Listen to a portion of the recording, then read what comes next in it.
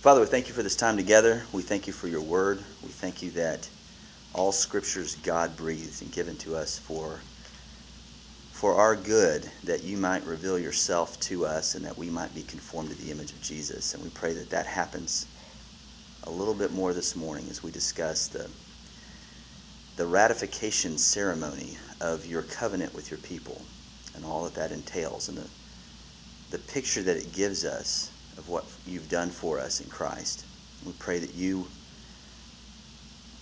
make him beautiful to us and that you would draw us into him, that we would love Christ more and hate all the lesser things that so easily try to grab our affection. Thank you for this group. Thank you for their hunger to know you more, their love for each other, and for your word, and pray that you increase all of those this morning. In Christ's name, amen. We're looking at chapter 24. We're actually going to be going through 11 verses today. I know, it's making me a little nervous, but we'll see what happens. Where are we? What has happened so far, just by way of review? Descriptive law. Descriptive law. We've gone through the book of the covenant that followed the 10 commandments, also known as the 10 words or 10 testimonies. We talked about prescriptive law being the law that is eternal, that God reveals himself, his nature, his character through the 10 words that he gave to Israel, and then descriptively shows how they are to reflect him in their time and space through the book of the covenant.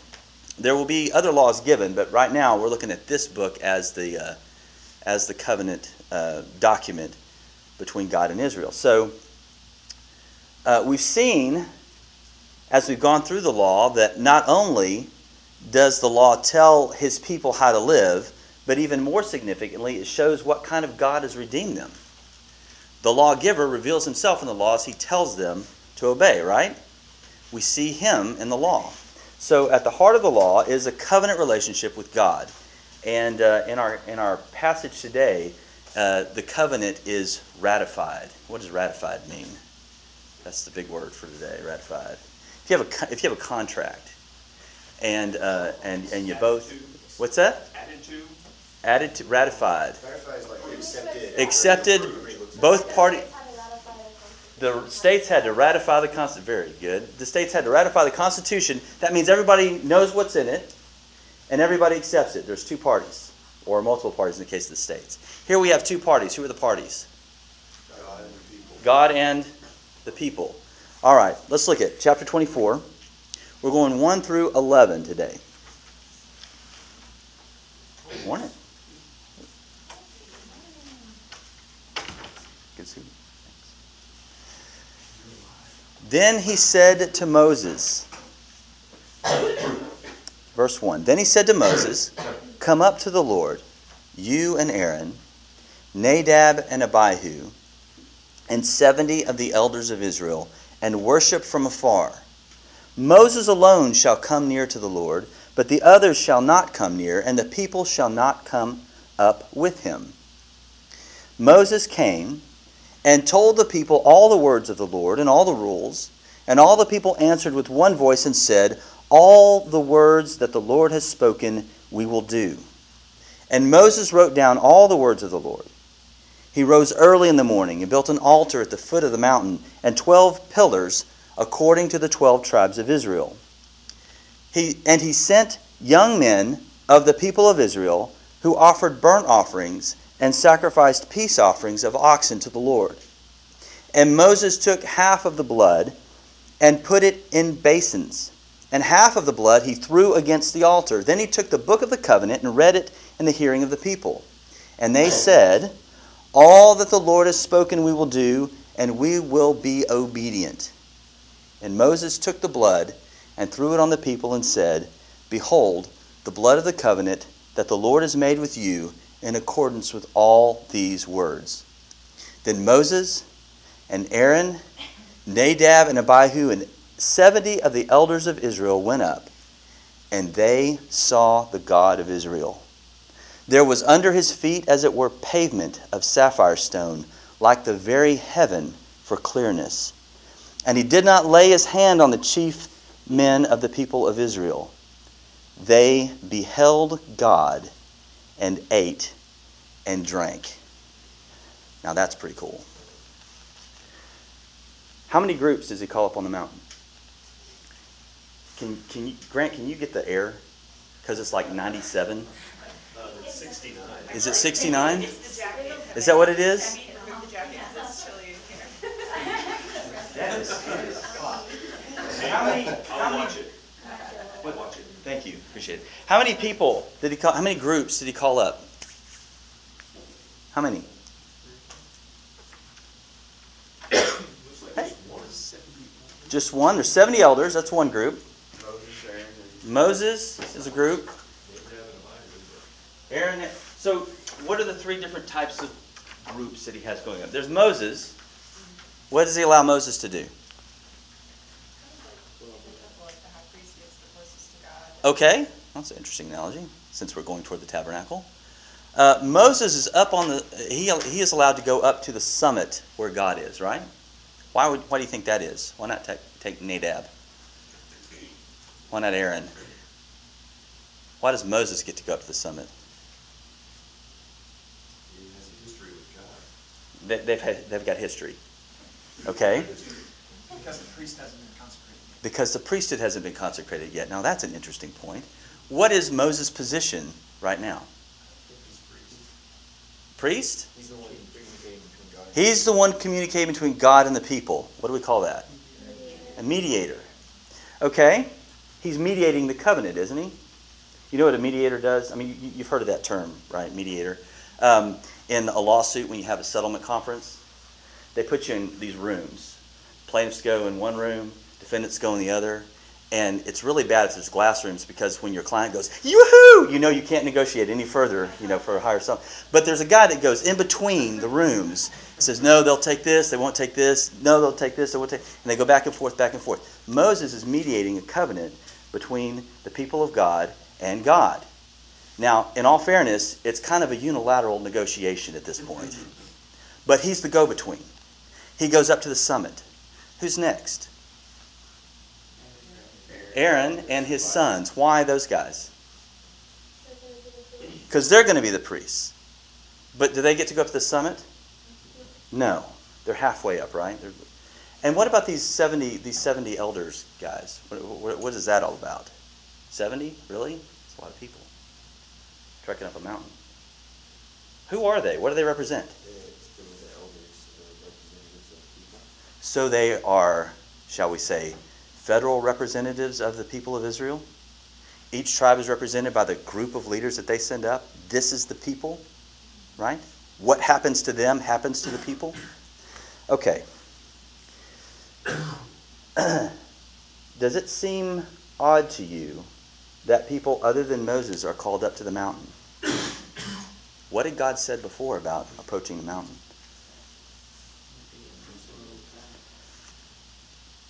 If you do so, you die. I'm deaf in one ear, can't hear out the other, so feel free to speak up. This is a big deal. This is a big deal. This is an exception to the rule, isn't it? Of come on up, or if you touch the mountain, you die. It's meant to be a big deal. That the verb here, the smart folks tell us the verb for to go up is used 7 times in this chapter, and that's 1 through 18. And some of the guys say that it might reflect the idea of completion, this to go up. The last time it's used of Moses going up into the cloud, into the summit where God is. That's the final the final ultimate result of this go up expression.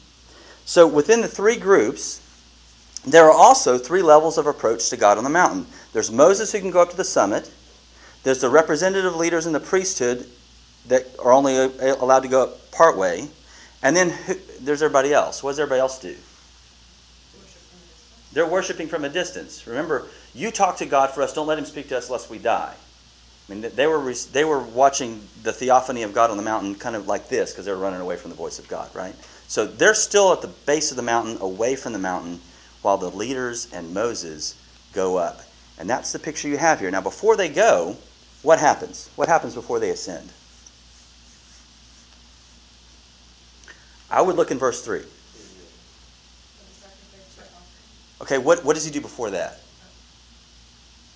How they responded. This whole passage, just 1 through 11, forms what's known in the seminary circles as a chiastic structure. You have here, Moses and the elders are commanded to go up, verses 1 and 2. Let's call that A. Then you have the words of the Lord, the affirmation of the people. That's B, a little bit in. Then you have the words that are written by Moses. That's the discussion there. The words that are taken by Moses. That's C, let's say. And then you have, I wish I had a board. Then you have the blood of the covenant, right? We see the sacrifice. That's the furthest thing in.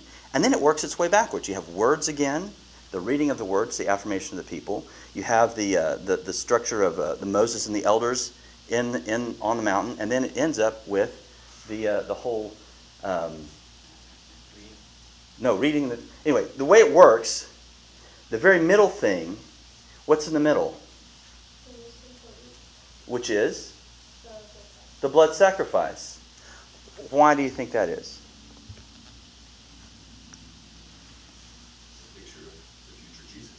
Okay, always a good answer in Sunday school. Why are they doing this?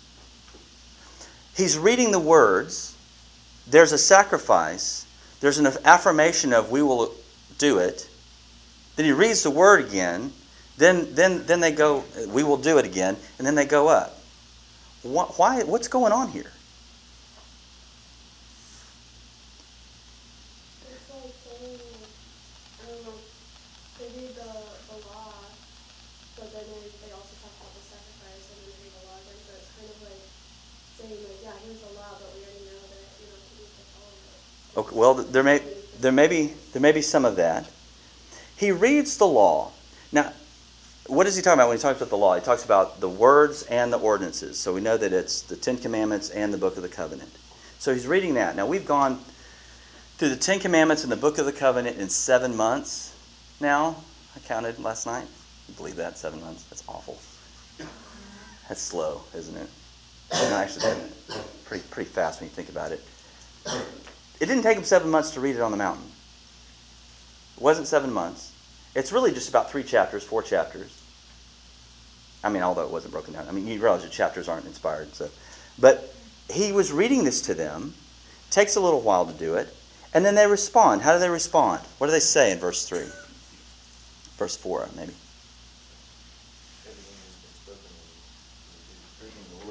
Everything God has said, we will do. Did they say that before? Before the Ten Commandments were given? In chapter 19? Verse 2? They said, God said, I will make a covenant with you, and you were like, yeah, great. Yeah. Before they got one stitch of the law, they're agreeing to it. Now they've got the law, and they're agreeing to it. And they're saying, we will do it. And they respond with one voice. What does that mean, responding with one voice? Unison. They're in one accord. I'm not going to make that joke. Okay. It's tough. Then the agreement was put in writing. Why? Why is it put in writing? Because it's not valid unless it's written. That's exactly right. It's a testimony to what they've agreed, right? They actually know what's in the bill before it's passed. It's read out loud from the floor of the decision-making body. What a novel concept. This document included the 10 words and the ordinances of the Book of the Covenant. It's part of this ratifying covenant. What we have here is a picture of 2 parties coming together. There is a great king who has conquered. And there is a people who are subject to the great king, a vassal, a client nation. And they are coming together, and he is giving them an opportunity for peace. Serve me, and there will be peace. And the picture is, both parties are being read this agreement. Right? Moses builds two structures there. What does he do? What's the first thing he builds? An altar An altar. Why an altar? For the sacrifice. What does an altar represent? Sacrifice, atonement, presence of God is really what this is God's representative of God as party to this treaty. Then you have 12 pillars. Now we've discussed pillars. Not the East Texas pillars. These are stone structures. And what do they represent? 12 of them. What are the odds? The 12 tribes of Israel. Who does that represent then? The people of Israel. And the altar represents the presence of God. And these are the symbols of the parties to this covenant, right? That we've gone over for 7 months. Who makes the sacrifices?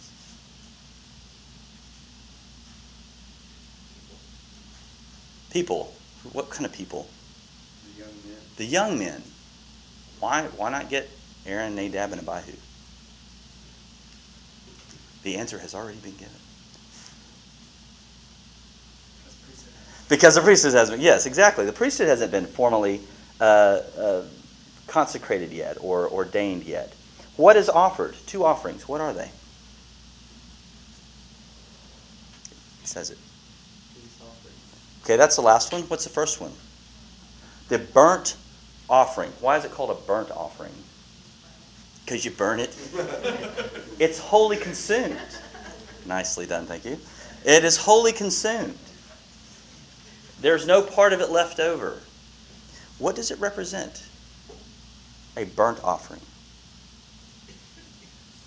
Oh, I can't wait to get to Leviticus. It's the first chapter. The Lord had not yet prescribed their practice or described their full function for Israel, so we don't know. Is that Cured's notes in Exodus and the ESV study Bible? Yes. Okay, so he hadn't prescribed their practices, but what does a burnt offering, what does it meant all in Genesis and all through Exodus so far? What is a burnt offering? Do you remember? Their sins are totally gone.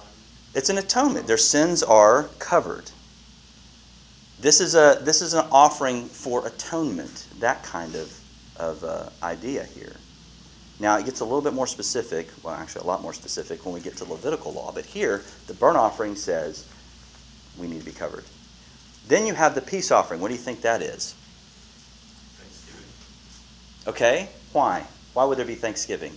Because they just had a burnt offering. Because they just had a burnt offering, and there's peace between God and man. All right.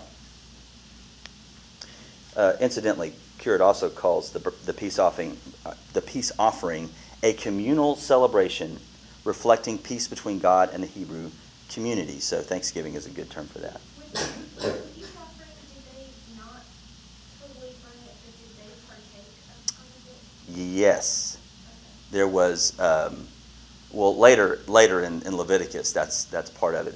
It becomes a meal. And we've seen some of that this morning. What is, first of all, before we get to that, what does Moses do with the blood? Sprinkle it on the altar. The altar.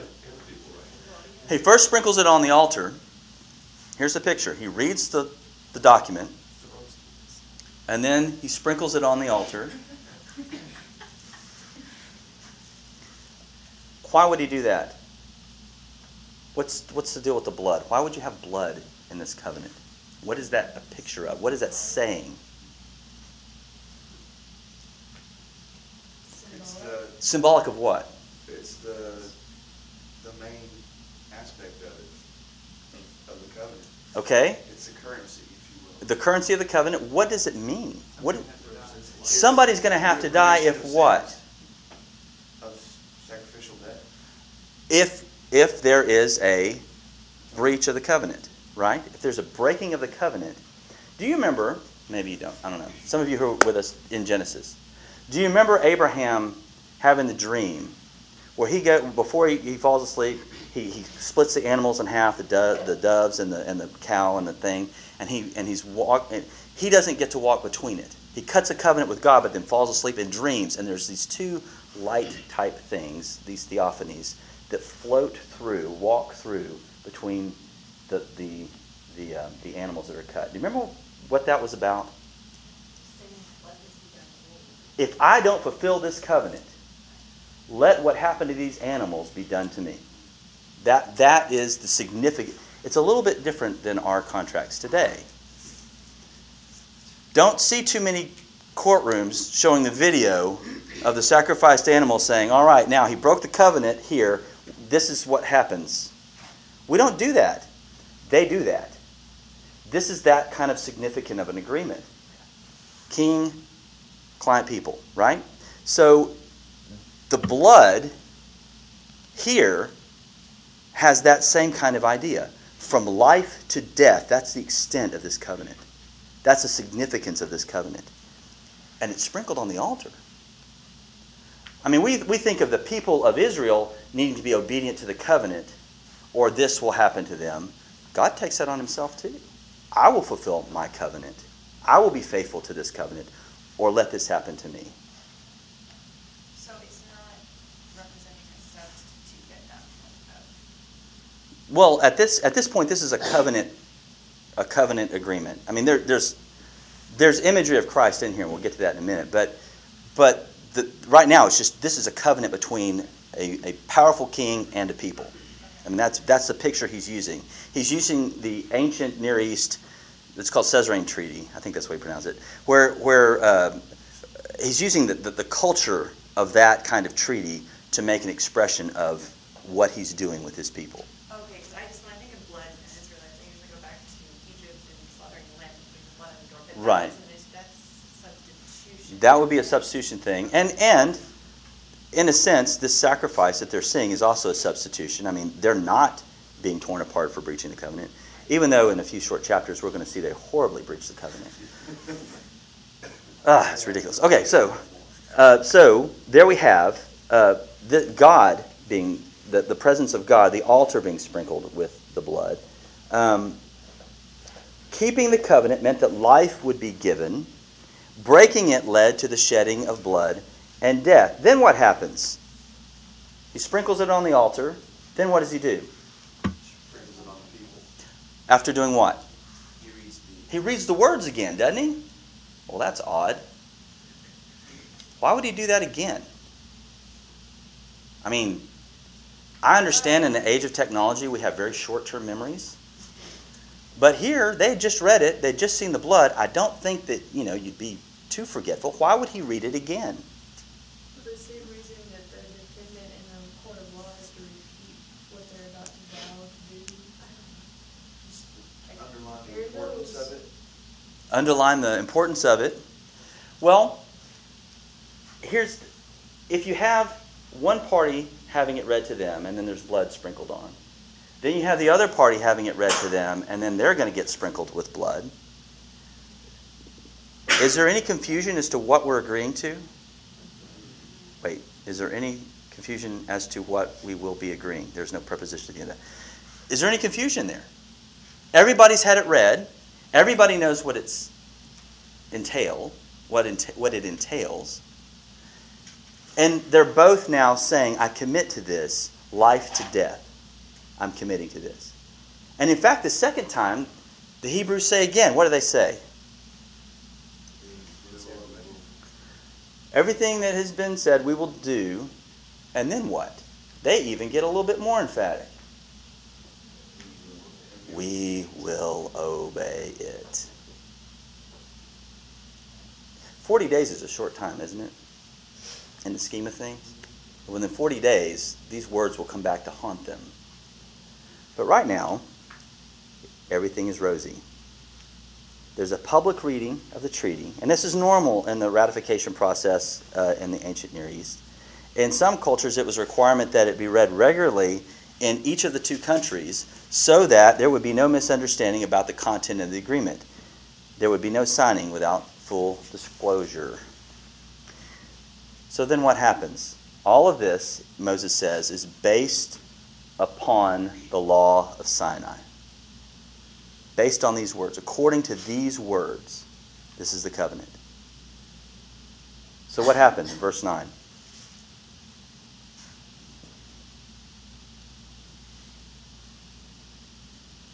What happens?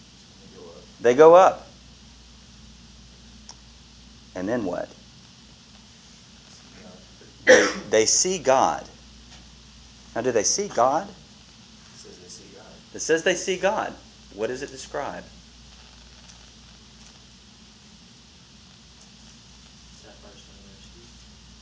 sapphire stone, feet. Does it say feet? Under his feet, like the very heaven for clearness. Does that sound familiar? This picture of the floor under the feet of God? Revelation? I beat you to it. What else? What else? Do you remember this anywhere else? It's kind of similar to the burning bush. The ground that they walked on was holy ground, and you had to remove sandals, and it wasn't clear. Yeah, I'm thinking of Isaiah 6, where I saw the Lord, and it's just the feet. I mean, he doesn't really even see. He just sees the throne. He hears the angels, and all he's seeing is the base. And then Ezekiel, I think, also has a vision of the same throne room, but just the floor, nothing. I mean, we're not given any kind of physical attributes of God, but this theophany of the throne room. What kind of picture is this? I mean, we have a mountain. We have a very earthy situation because we're in the middle of the wilderness. And yet, they see, it says they beheld God. They beheld God. And how do they behold him? What's going on? Heaven, at least in some sense, partially, is coming down to earth, right? Well, that kind of connection, at least a partial connection there, something like that hasn't happened since the fall. The unity of heaven and earth is broken in the fall. And in this covenant, there's a taste of it. He's coming down. Things in heaven, things on earth. I thought he was in God for people. And yet he doesn't. And that's the exception here. It says it very specifically. And he did not lay his hand on the chief men of the people of Israel. They beheld God. Not only were they not killed, what happens? They ate and drank at the feet of God. Now what's that a picture of? What does that tell you? Hostility? Fear? I don't belong here? They don't. Peace with God through the blood of the covenant. And like I said, in a few short chapters, we'll see that they radically break this covenant with God by worship of a golden calf. We can't keep it either, can we? Lots of golden calves. By nature, it says, we are children of wrath. Ephesians 2, 1 through 3. We rebel against our Creator because we crave slavery. Slavery of our own making. Slavery born of the delusion of being free from all restraint. We cannot obey because we will not obey. It's a matter of what the smart guys call the sin nature. Right? It all looks good here on the mountain. It doesn't last long. Because of God's unfaithfulness? No, the people's. And the covenant is dependent upon their obedience. All that the Lord has said, we will obey. Well, that's a lie. We love our little pet addictions. For a moment, they make us feel like a god, oblivious to the self-destruction they cause by their claims. But maybe we're not so oblivious. The word given at Sinai revealed God, but that word was only a shadow of the word who was coming, the eternal word. Do you remember what it says in John 1? In the beginning was the Word, and the Word was with God, and the Word was God. And the Word was not just read to show us how to be,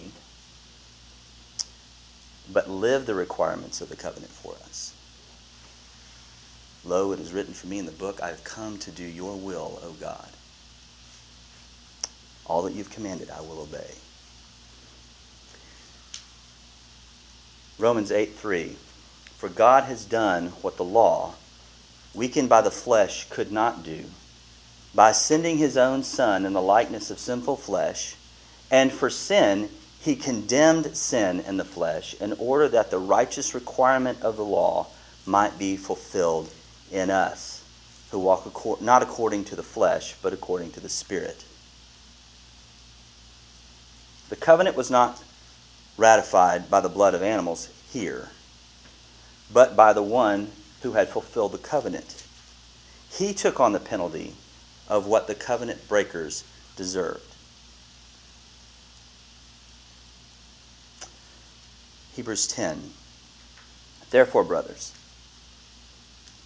since we have confidence to enter the holy places by the blood of Jesus, by the new and living way that he opened for us through the curtain, that is, through his flesh, and since we have a great priest over the house of God, let us draw near with a true heart, in full assurance of faith, with our hearts sprinkled clean from an evil conscience and our bodies washed with pure water. Let us hold fast the confession of our hope without wavering, for he who promised is faithful. Does it depend on our faithfulness? Does it depend on our statement, all that you have said we will obey? No, it depends on his faithfulness, what he has done, and his creative power to transform us so that by nature we want to please him. We want to obey him. They could only go up halfway, the people down at the floor. But in the new covenant, God is not far off. John 1:14 says, and the Word became flesh and dwelt among us. And we have seen, some of the older translations, we have beheld his glory. Glory as of the only Son from the Father, full of grace and truth. Do you see how it's a better covenant? Do you see how this is something that blows the doors off anything Moses and the Israelites experienced in the desert?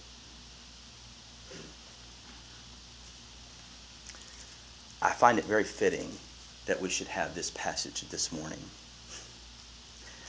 I did not plan it that way. I know the last communion we had a sermon that was not planned that way. This lesson was not planned this way. But in the providence of God, I hope that we take the Lord's Supper today, remembering that because of the finished work of Christ, you are, or you can be, at peace with God. Christ himself is the peace. Christ himself is the meal. I'm not talking transubstantiation. I'm not talking about how the bread and the blood or the wine become the physical body of Christ. I'm talking about our souls being reborn in him are nourished by him because we love him and feed on him more than any lesser yippy thing. We're made alive because he died. We continue to live because he is alive. We can obey him because it is he who lives in us, changed nature, nourished by his Spirit, fighting to throw off the last remnants of our habits of slavery, proclaiming the good news that we can behold God in the face of Christ and not die. I want to leave you with this benediction from the author of Hebrews, whoever he may be.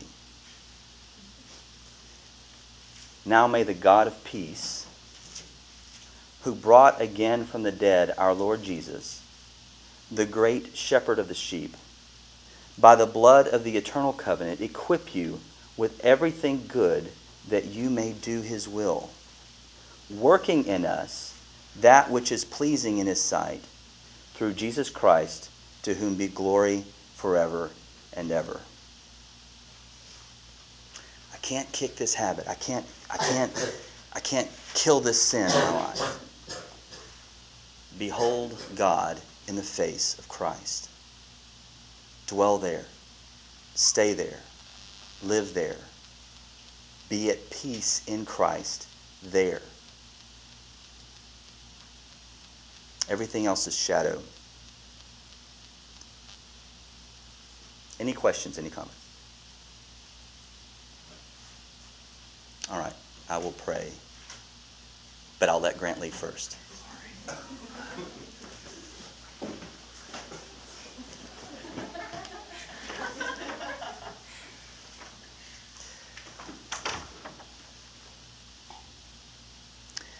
Father, we read passages like this, and I hope that the result is both joy and fear. Fear in the sense that we know that we are woefully unworthy of your mercy and your grace. Joy in the fact that you give it freely and that you are faithful to finish what you've started in us. This all culminates into the one idea of I will be their God and they will be my people. And the goal you have of dwelling among your people. You did that in Christ. You are doing that in Christ. And you will complete it fully in Christ. And we're thankful. Continue to draw us to him. God, don't let us get complacent and used to these things. Keep us in awe of what you've done for us in Jesus.